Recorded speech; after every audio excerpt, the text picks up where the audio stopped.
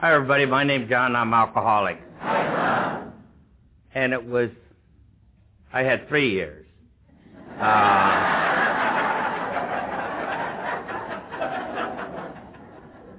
Anyway,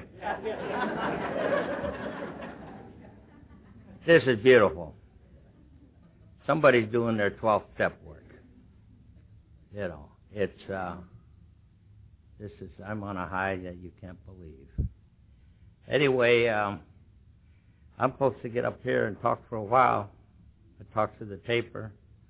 He's got his machine going. And I got to think of something. It's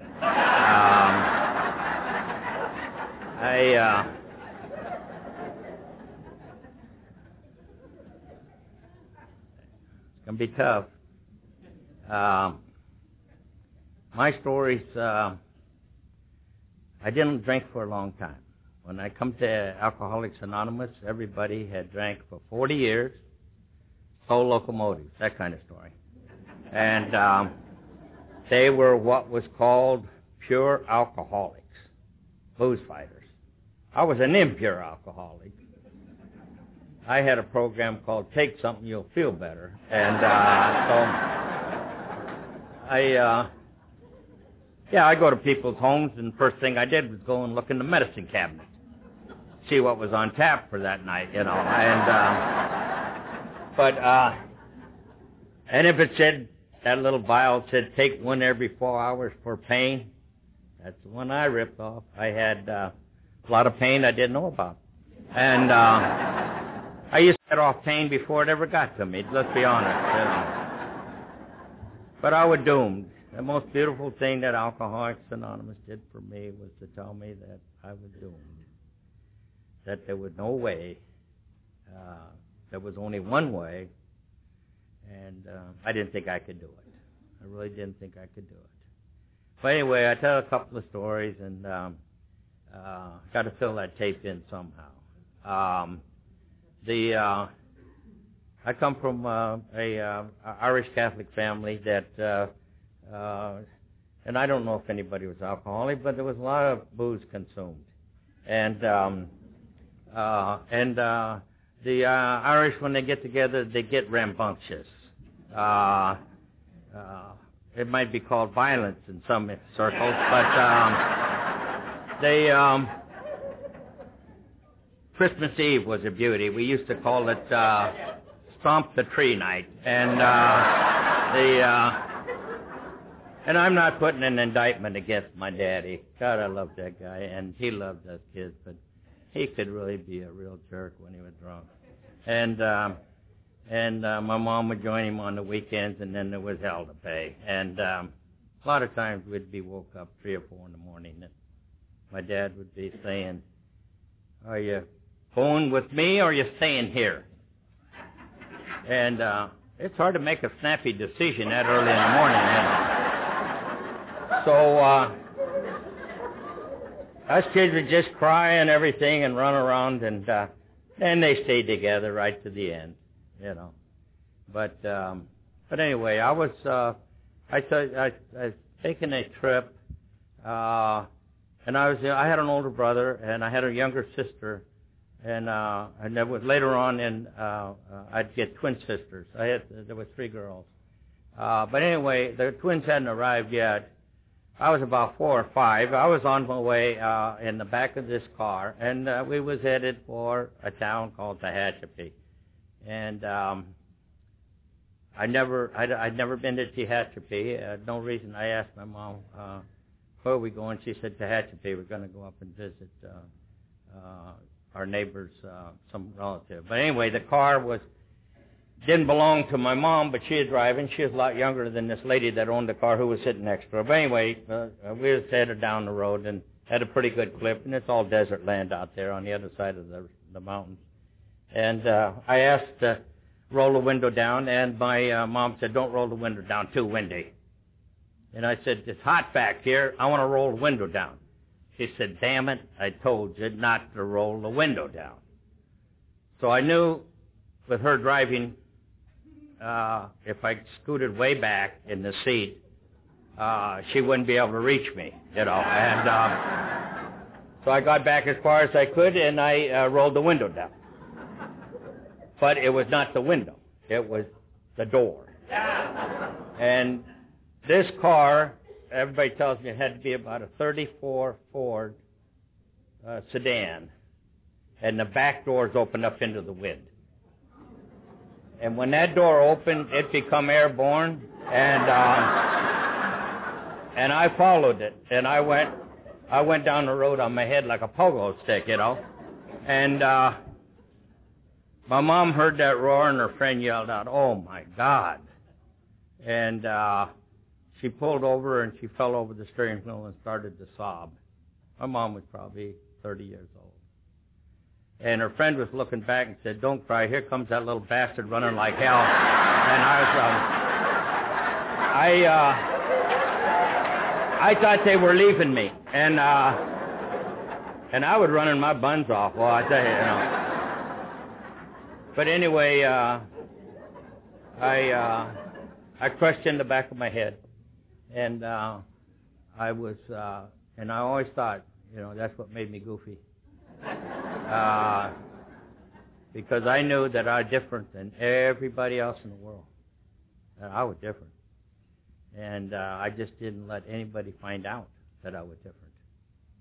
And so I spent quite a few years trying to be like you. And that was unfortunate for me. But anyway, I had nightmares as a kid. And 5 kids. I was the only bedwetter. That always makes you feel like a champ.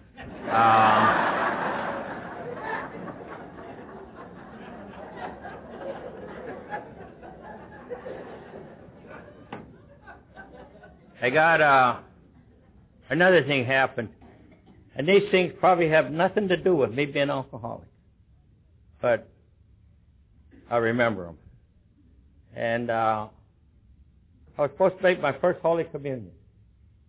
And then I know there's another Catholic in AA.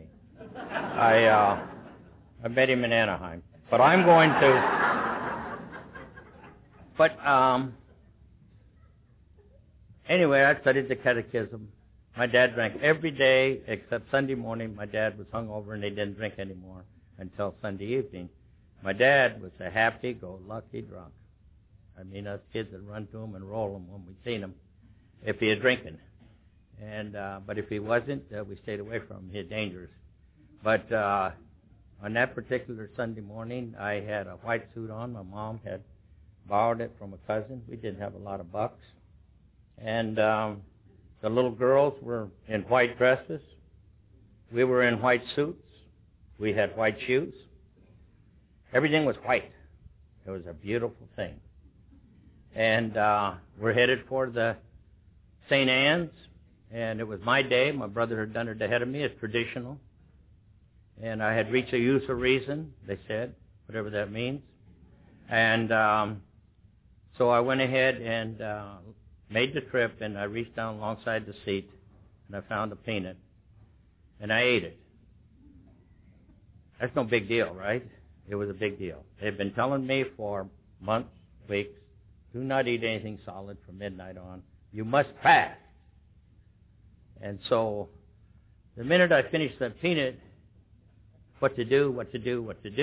You know,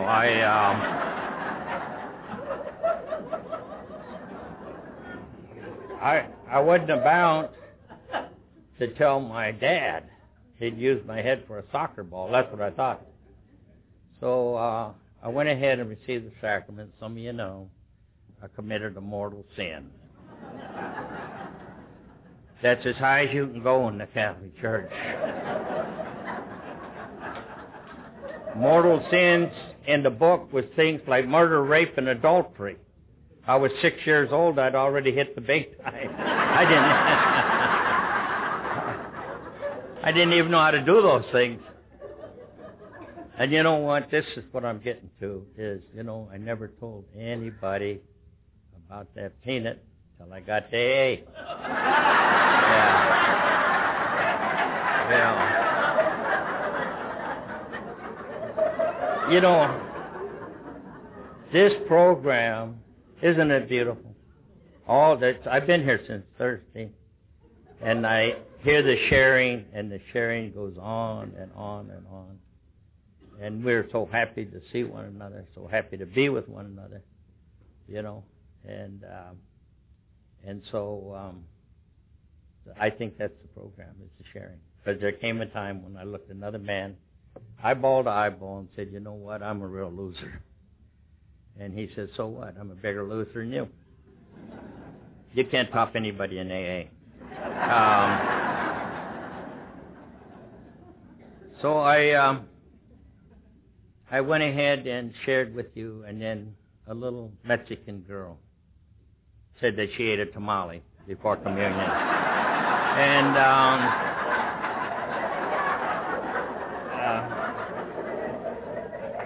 there was a guy over in Woodland Hills said that he had a jelly bean on Easter Sunday.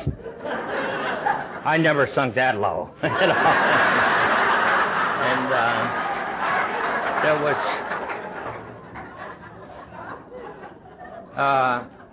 don't laugh. A lot of you people had a hot dog on Friday. I know who you are. I see you squirming around out there. You know. Isn't this beautiful? You know, I did a 4th step with a man, a 5th step, and he was a rough bozo. I mean, he was skid row, tougher and tough. He had been beat up, crunched, kicked, stabbed, and I did a 5th step with him, and he cried. I didn't think I had said anything real bad, but he cried. Big tears come out of his eyes, and I says, oh, I'm sorry I made you feel so bad. And he says, you made me feel good. He said, you realize that you've been carrying that stuff around for 30 years, and you honored me with letting me listen to it. So that's the way the program works for me. It's sharing. And I've done a lot of it since I've been here Thursday. And John, you know, John's a beautiful guy. I mean, he's the reason I'm here, you know. I had some inside connections, you might say, and John got me here. But we had that room that we had no television, had no, didn't have anything really. Had a shower. I had my duct decoys in the kitchen sink, soaking them, see if there's any holes in them. If they sunk, you know, I had to fix them. And in the living room, I had a shot shell reloader mounted, and I had a big hunting dog when John showed up. And I was so damn lonely. And it was when he showed up, I grabbed onto that guy. I wouldn't let him get away anyhow. And so we shared about 2.5 years of going to meetings. We made a lot of trips together. When we made trips, I had an old station wagon that had wood sides. And the wood sides with big chunks of it would peel off once in a while. And it was fun watching the cars behind us dodging that wood, you know. But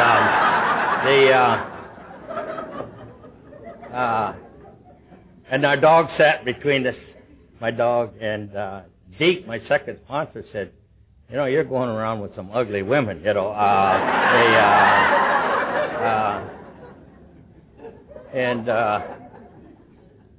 We never told Dutch. That was my dog's name. He's very sensitive. But, you know, when I look back on it, and John thinks that way too, we found one another, you know, in different ways. It might have been an AA meeting, it might have been some, but we found one another. And the alcoholic is the most unique group of people in the world. When you stop and think about it, to me they are. They're beautiful people, and I still like to go out and work with the newcomers. We don't get as many. I was talking to somebody here today. I have not seen a convulsion in a meeting in maybe 20 years, but I used to see them. And it used to be pretty common. They call them seizures. We call them convulsions. But men would fall out of chairs and squeal and yell and fight their face, and they were sobering up. But I haven't seen that because the hospitals have, stepped in and taken care of these poor devils. But it's still, the program works. I haven't taken a drink yet. I mean, and it just looked like I drank a lot. But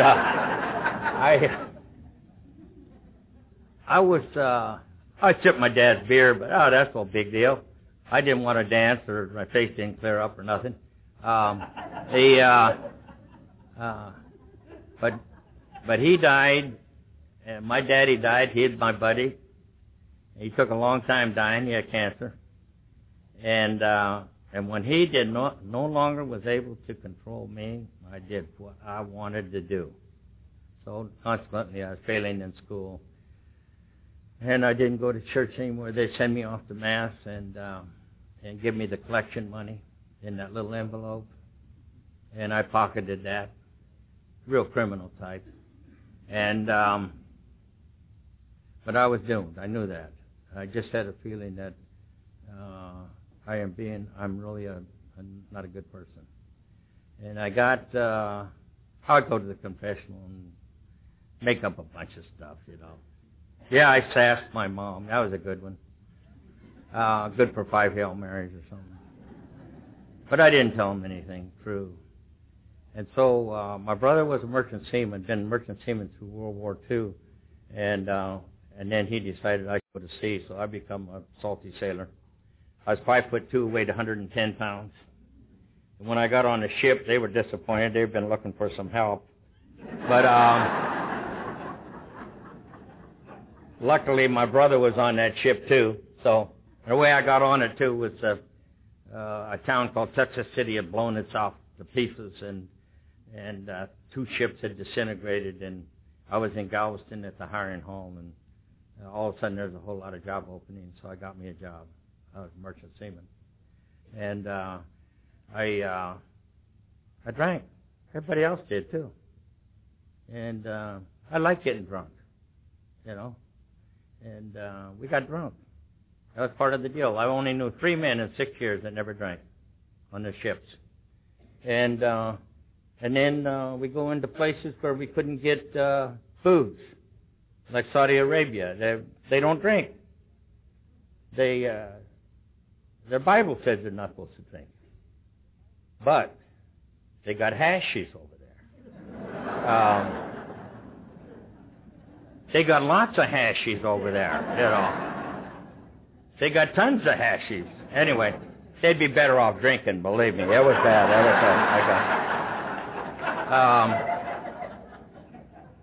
So we called it a hubbly-bubbly pipe. They call them hookahs. And water-cooled pipes, pongs, whatever. And so one thing about smoking dope, you get really cool. I wasn't very sophisticated till I smoked that hashies. And then after that, I took an average interest into music. I don't know where that came from. And then going to jam sessions, concerts, and we used to go to the Lighthouse Cafe. Every other customer in there was a narc. And we always was going around saying, "What's happening?"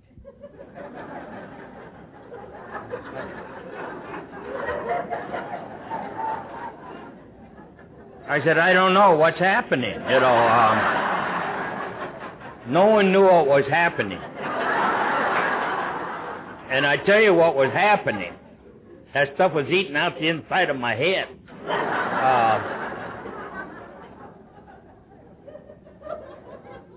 You giggled at funerals. You can eat 12 tacos at one sitting.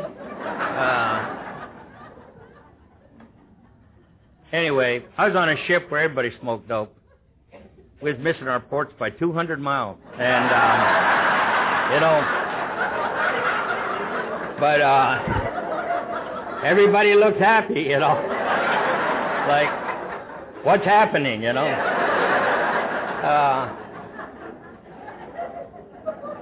But anyway, I did drinking, and I never did learn how to roll a joint. I used to roll a joint look like a Tootsie Pop, and once the end burned off, the charge would fall out on the floor. Hard-looking cool with a burning zigzag paper hanging out of your mouth. I was doomed. I was headed that way. And I got into the drugstore stuff, pharmacy stuff, the Paragoics and Chericols, and drank a lot of terpene hydrate, and it went on and on. Take something, you'll feel better. I was not feeling good unless I was loaded. And I was 16, and a lot of you younger people didn't have the opportunities to get into the stuff that I did. But as I moved along there and I started having the feeling that if I could quit doing this, I would be okay. And that's a mistake. That's a mistake I found out in AA, is that I had a lot of problems when I quit doing that, and these problems had multiplied like rabbits. And so there's no way that I'm just going to stop and everything would be okay. So anyway, I got on one ship that went, instead of going back and forth between Japan and Saudi Arabia, we went on through the Red Sea into the Mediterranean, and we shipped in the Mediterranean for a while. And consequently, I saved up some money. And I saved up enough money to buy a brand new Olds 88. They had just come out that year. I got off the ship in Boston, and I went in and I bought a brand new Oldsmobile 88, bought the insurance and everything, and I drove back out to the West Coast. And I wanted to get back out and start killing myself again, So I got back. I was about 4 months. I was in serious trouble again. My mother, you're going to prison, your brother's in prison, you're running with the same people. And so I said, I'm going to go back out to sea, and I'm going to do that again, and I'm going to get cleaned up, and I'll be all right. Once I'm cleaned up, I'll be all right. I won't hang around with those people anymore. And a brand new Olds 88, I took it down to the dock, and there was a guy who was going to pick it up for me. And you know what? On the way down there, I met a truck. The truck was trying to get off the island. The island is called Terminal Island, and the Navy's there, and Bethlehem Steel was there, and my ship was at Bethlehem Steel, being refurbished. I didn't make the trip. I hit this truck. The truck driver later on said that I was coming at him at a high rate of speed, and my head was resting on the steering wheel. I'd taken a nap. And he veered to get away from me, and I plowed in behind the tractor, took out a set of duals, went underneath the truck, and came back out again. I now had an Olds 44.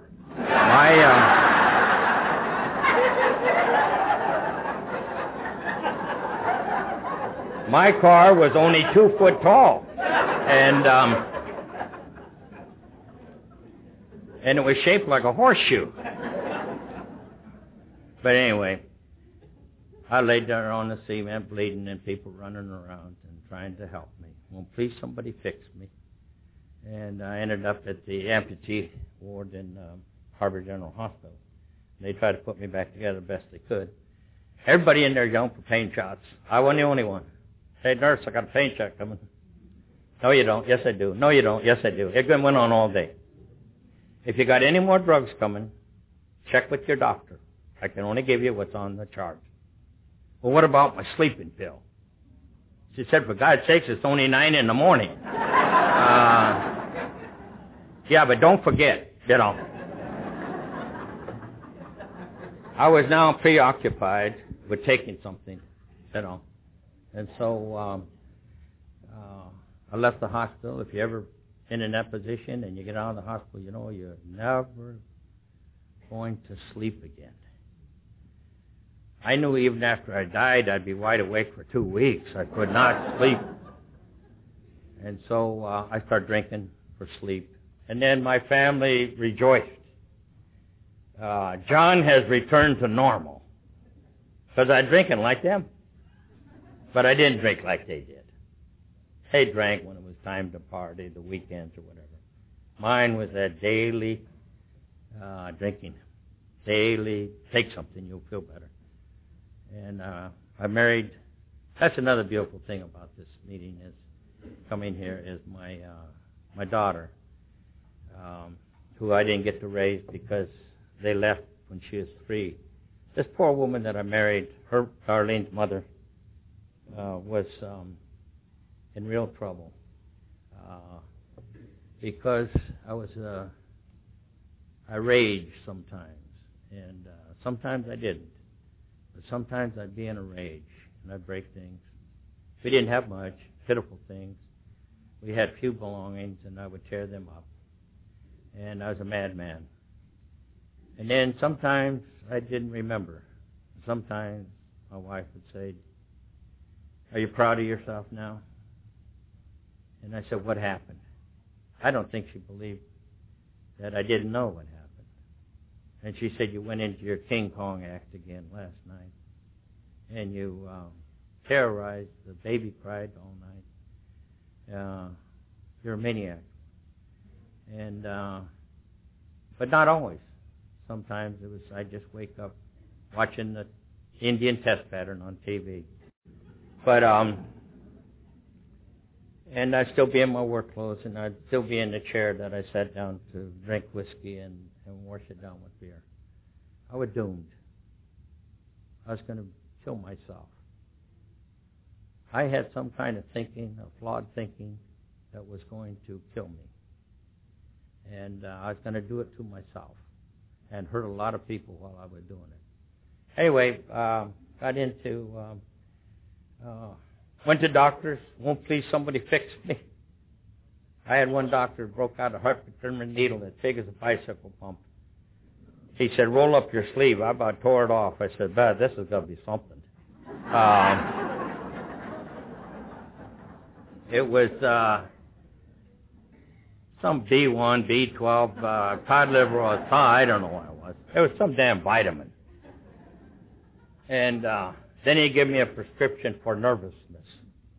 And I always got nervous when I quit drinking. And so, and what it was phenobarbital. It's a perfect cure for nervousness. And I'd find myself standing in a corner, didn't know how I got there. And I'd drink again, and again, and again. And I was in my 20s. And finally I got hospitalized. I had something called portal cirrhosis of the liver. Looked like I'd eaten a sack of cement. It's painful. And in there, now this is where we talk about miracles. And a lot of people don't want to hear the word miracles. But if you look it up, it's a phenomenon that can't be explained in human terms. That's one definition. But why, and I guess you could look at it as pure chance, but in that hospital was a guy that was sober 5 years. From North Dakota, drank up the farm, was down there in Pomona working for a termite company. And they had taken most of his stomach out. And Kenny was across the hallway. I hallucinated again. I'd done it before. Ran through the hospital like a madman. They couldn't give me anything. They wouldn't give me anything with a needle. And orally, I couldn't take anything. I'd throw it right back up. So I come unglued there one night. Anyway, ran into his room. I sat there for a while. I was quiet. This poor devil had a tube in every hole in his body.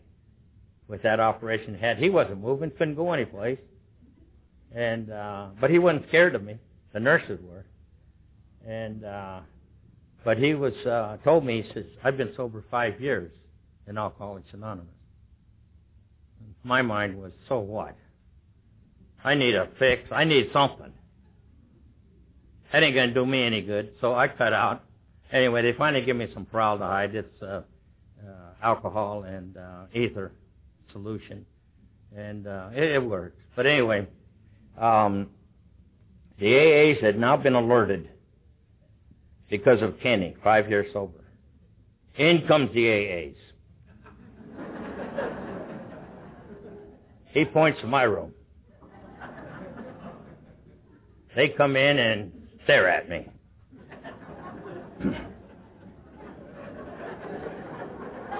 I wondered who the hell they were, you know. I thought, is this Jehovah's Witness? I didn't know, you know. They said, we're alcoholics. I said, oh, that's great. Anybody holding? They said, we don't take anything anymore. I said, what about sleep? They said, no one dies from lack of sleep. Don't you hate answers like that? I died every night. I couldn't sleep. And then they said, we've started to pray. I thought, uh-oh. Oh, boy. I can't get out of this bed. I can't run. And so I thought I'd head them off. I said, I love Jesus.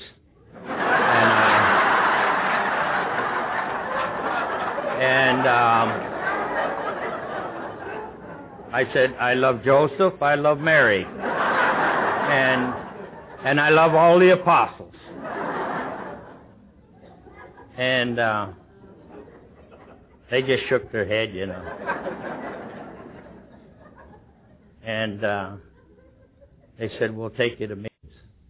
That's what they said. We'll get you some literature you can read. That's what they said.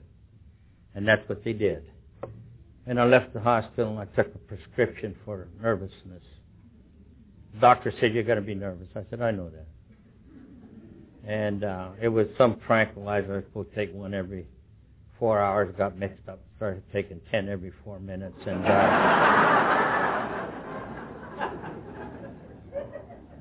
I go to the meetings and people in there were looking for serenity. I had serenity to burn.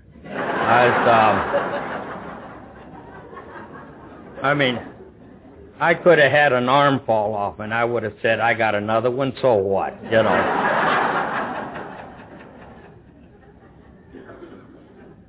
Take something, you'll feel better. Insanity, you know. I was insane. And these poor people were trying to help me. And so I went, one day I walked out of the courthouse. I'd been in jail for 2 or 3 days. I had moved in with my mom, and she kicked me out after all I had done for that woman. I couldn't believe it. And but I walked out of jail, and I think I had a prayer, because I was in jail, and I was a bum, and I was 26, and all the other bums were 50. And I think I said, God, could I have a day today where I don't have to score, where I don't have to line up in front of Jay's liquor store? And I got that day. And I moved into a halfway house, and one night I slept. I slept 8 hours. That's no big deal, right? It is for an alcoholic. I slept 8 hours.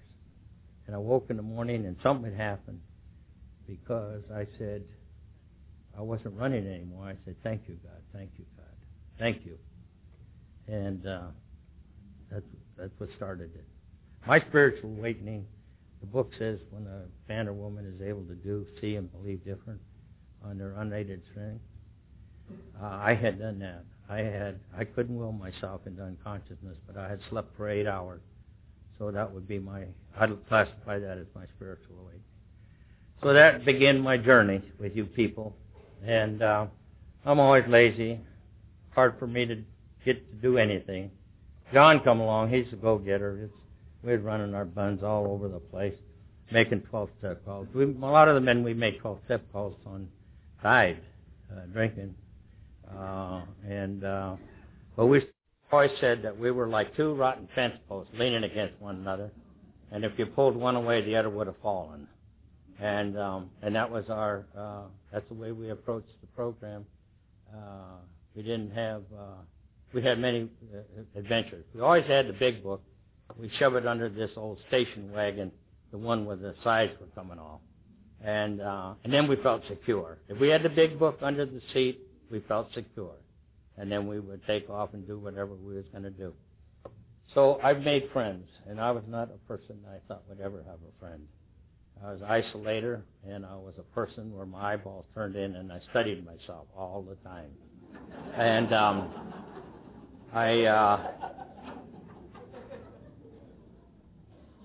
and that's not good. That's not good.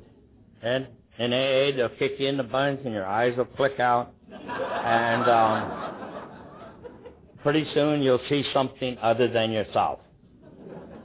And it's hard for me, you know. I'm slow to volunteer for anything. I'm lazy. I'm now a GSR. And GSR, I've been GSR over a period. My last birthday, I was 45 years in the program without drinking. And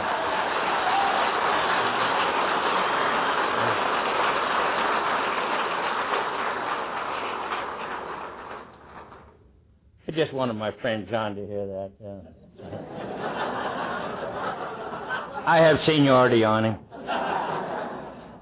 But, you know, GSR, some of you, I know there's GSRs out there. And it's not the most exciting thing to do in AA. I mean, I'd rather slug it out with a wet drunk than sit into a meeting for 2 hours reading the concepts. And sometimes I feel like somebody better jam me in the eye with a cattle prod to wake me up, you know. But I do it because it's important, and it has to be done. And some jobs have to be done. And then I answer the phone. You know, I told you about my idea about sleep. Got to get my sleep. But I answer the phone from 10 at night until 8 in the morning when I go to work. And the calls, a lot of the calls are not, they're not alcoholics. I don't know what they are. I can't figure them out. And they always call the most famous hours are 4:30 and 3:30. And they go like this. The minute I answer the phone, they wake me up, of course. I'm trying to sleep. Got to go to work tomorrow. Those unselfish. Well, I won't say what I was going to say. But anyway, they say, you don't know who I am.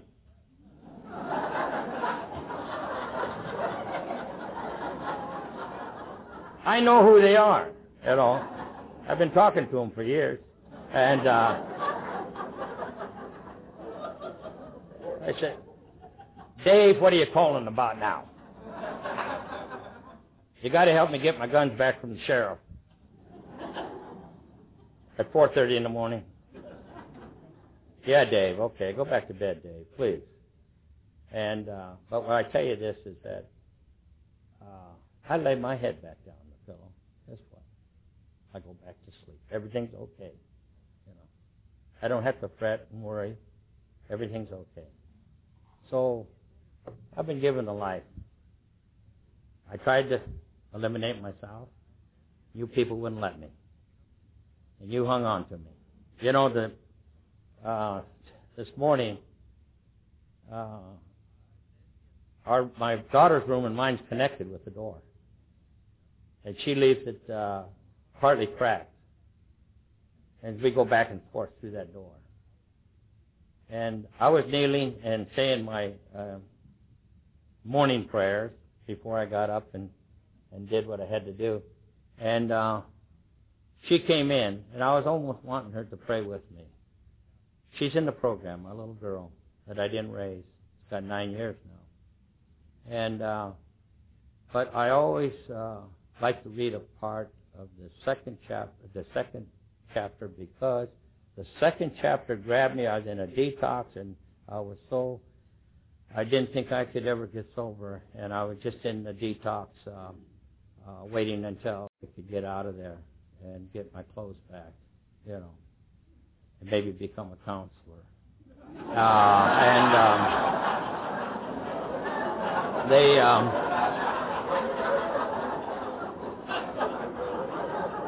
But they,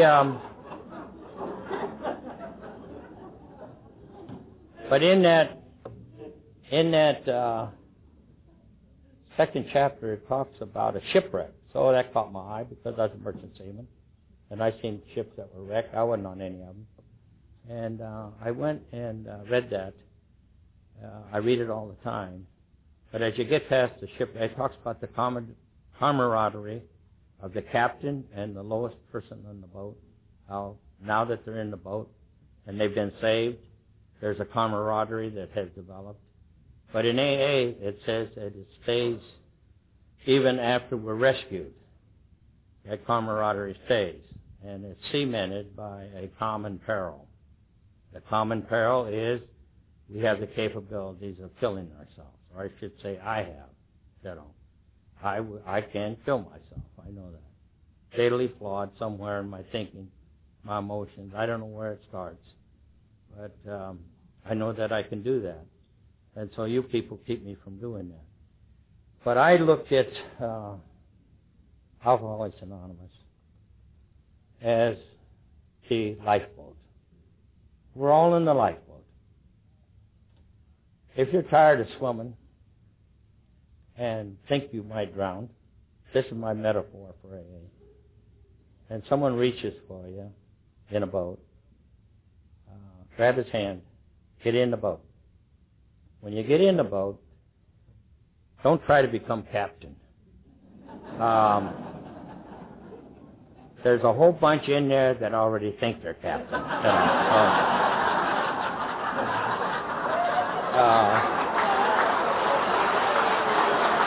But got that problem in Atlanta too.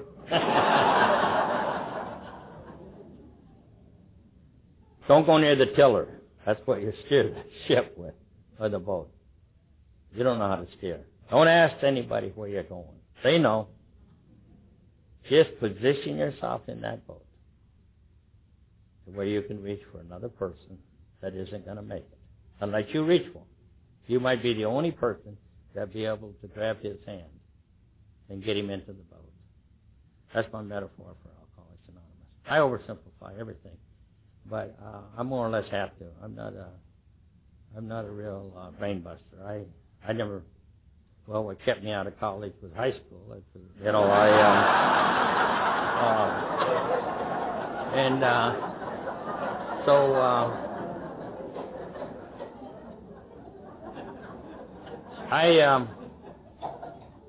well, you know what? You don't have to be real intelligent, you know, to have these people help you.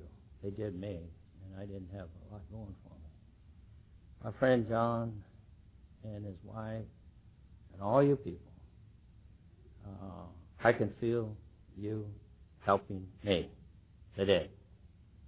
And the day I come in here and decide I'm going to help you, I'm in trouble. But I knew before I got up there at this podium, I said, those people are going to help me. I know they will. You know, no matter what kind of talk I get, I am going to be helped. Each and one of you are helping me now. I know that. I feel it. And so I've had John and me sat down, and I never met a plate of food I didn't like. And we sat. This place here is an awesome place compared to my early days in AA. You know, the food and the surroundings and ice water and air conditioning, and it's just it's really amazing. It's almost like going to heaven. But John and me got to share, and I thanked him. I thanked him for him showing up at my door when he did. And you say, well, what a coincidence. But I've heard too in AA that a coincidence is God working quietly. And what a coincidence. John showed up at my door. And I can't live alone. I always was either married or in a big family. And here I am alone. And I can't. And my dog didn't pay any attention. And he's a good hunting dog, but had no personality at all. But you know, but John shows up, and then I got to think that I don't like to kick the word around miracle too much, but I got to think that in my life that was a miracle because we stayed together 2.5 years. We were called the odd couple because John, actually, I had a job where I worked in the afternoon, and John had a daytime job, and he was actually staying in bed longer than my nighttime job. I couldn't figure that one out, and then he'd always leave the house in a white shirt and a tie, and I was spray painting street sweepers, and like I say, I'm not. Everybody will attest to this. I'm not Mr. Clean, and we had some crazy experiences. I just tell you one real quick because no, I'm not going to tell that. John's wife is here, but you know, hey, I guess I could call all you people boat mates. We're all in the same boat, and I want to thank you for reaching for me, getting me out of the water, and I learned a long time ago too that all we get is rationed out day at a time. Don't try to store it up like a squirrel storing up nuts for a cold winter. Don't work. And you'll see happy times like this, and you'll see sad times, and it just goes with the territory. But don't try to change it by chemical persuasion. Just take it as it comes and figure out how to get past those sorrowful times and get into good times. I go to a meeting at the Triangle Club in Pomona, and these people are not Rhodes Scholars, and maybe that's why I got two guys working for me. I call one of them Bonehead and the other Conehead, and people tell me I hire people like that, so I feel smart. But I go to the Triangle Club maybe for the same reason, you know. But we had one day I was getting ready to leave the Triangle Club, and the guy come up to me, and he had a breath that would have fried the chicken. And he said, in 32 more days, I'm going to get a 30-day chip. And, you know, you got to...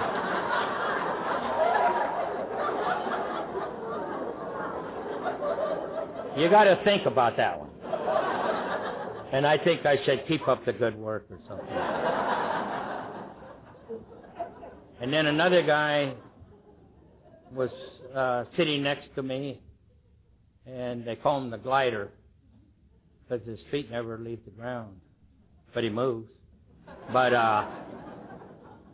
he said he took a 60-day chip and a 5-year cake on the same night. But he used a different name both times. So that's...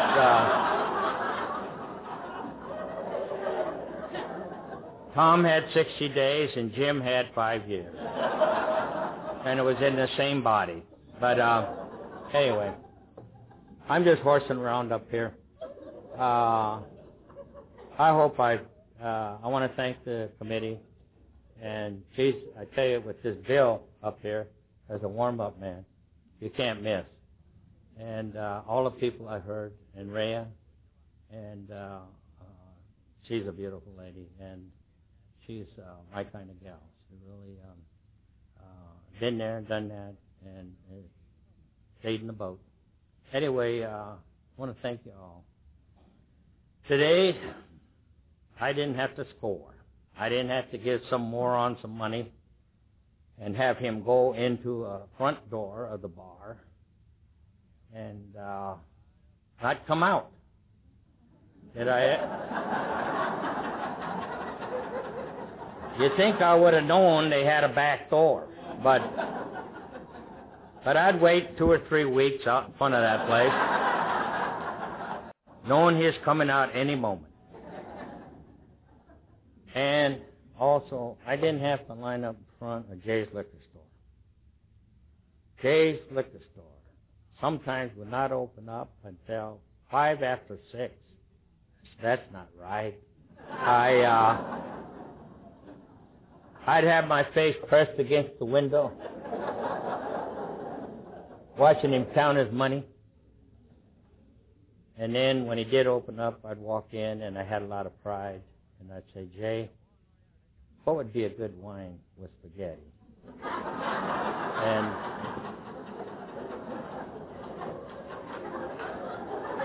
And Jay would play the game. He'd say, John, a light bin rosé, blah, blah, blah. And all the time they had a sales bin of stuff they couldn't move. And they'd put it in that bin, and it was marked down. And in there was my favorite, would have been yours too, something called Pride of Cucamonga.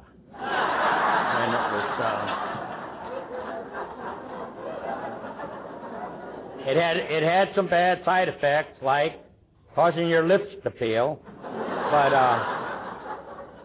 I used to wet my pants a lot, and my lips were peeling, and I wondered why I couldn't get any dates.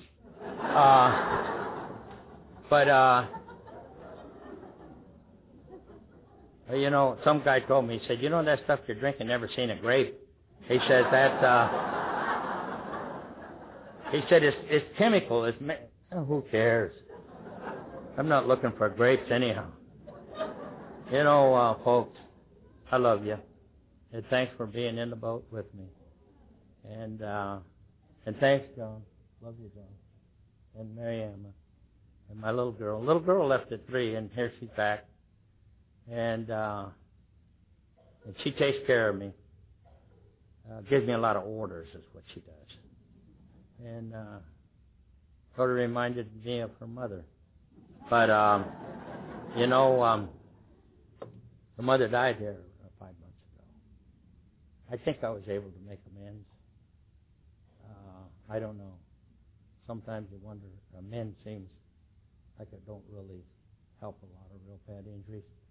I was really not good to that woman for 6 years. And but what goes around comes around. I got a wife now that's tougher than a longshoreman. I mean, shut up, she explains, you know, that kind of thing. So, but you know, John, and he got me here, and if you have any problems with me, take it up with John. I'm on a real high. I'm on a real high. And I'm sober. And I didn't take anything, but I'm high. I'm on a real high. Anyway, I didn't have to score today. I didn't have to line up in front of Jay's liquor store. And in my life, that's a miracle of Alcoholics Anonymous. Thank you.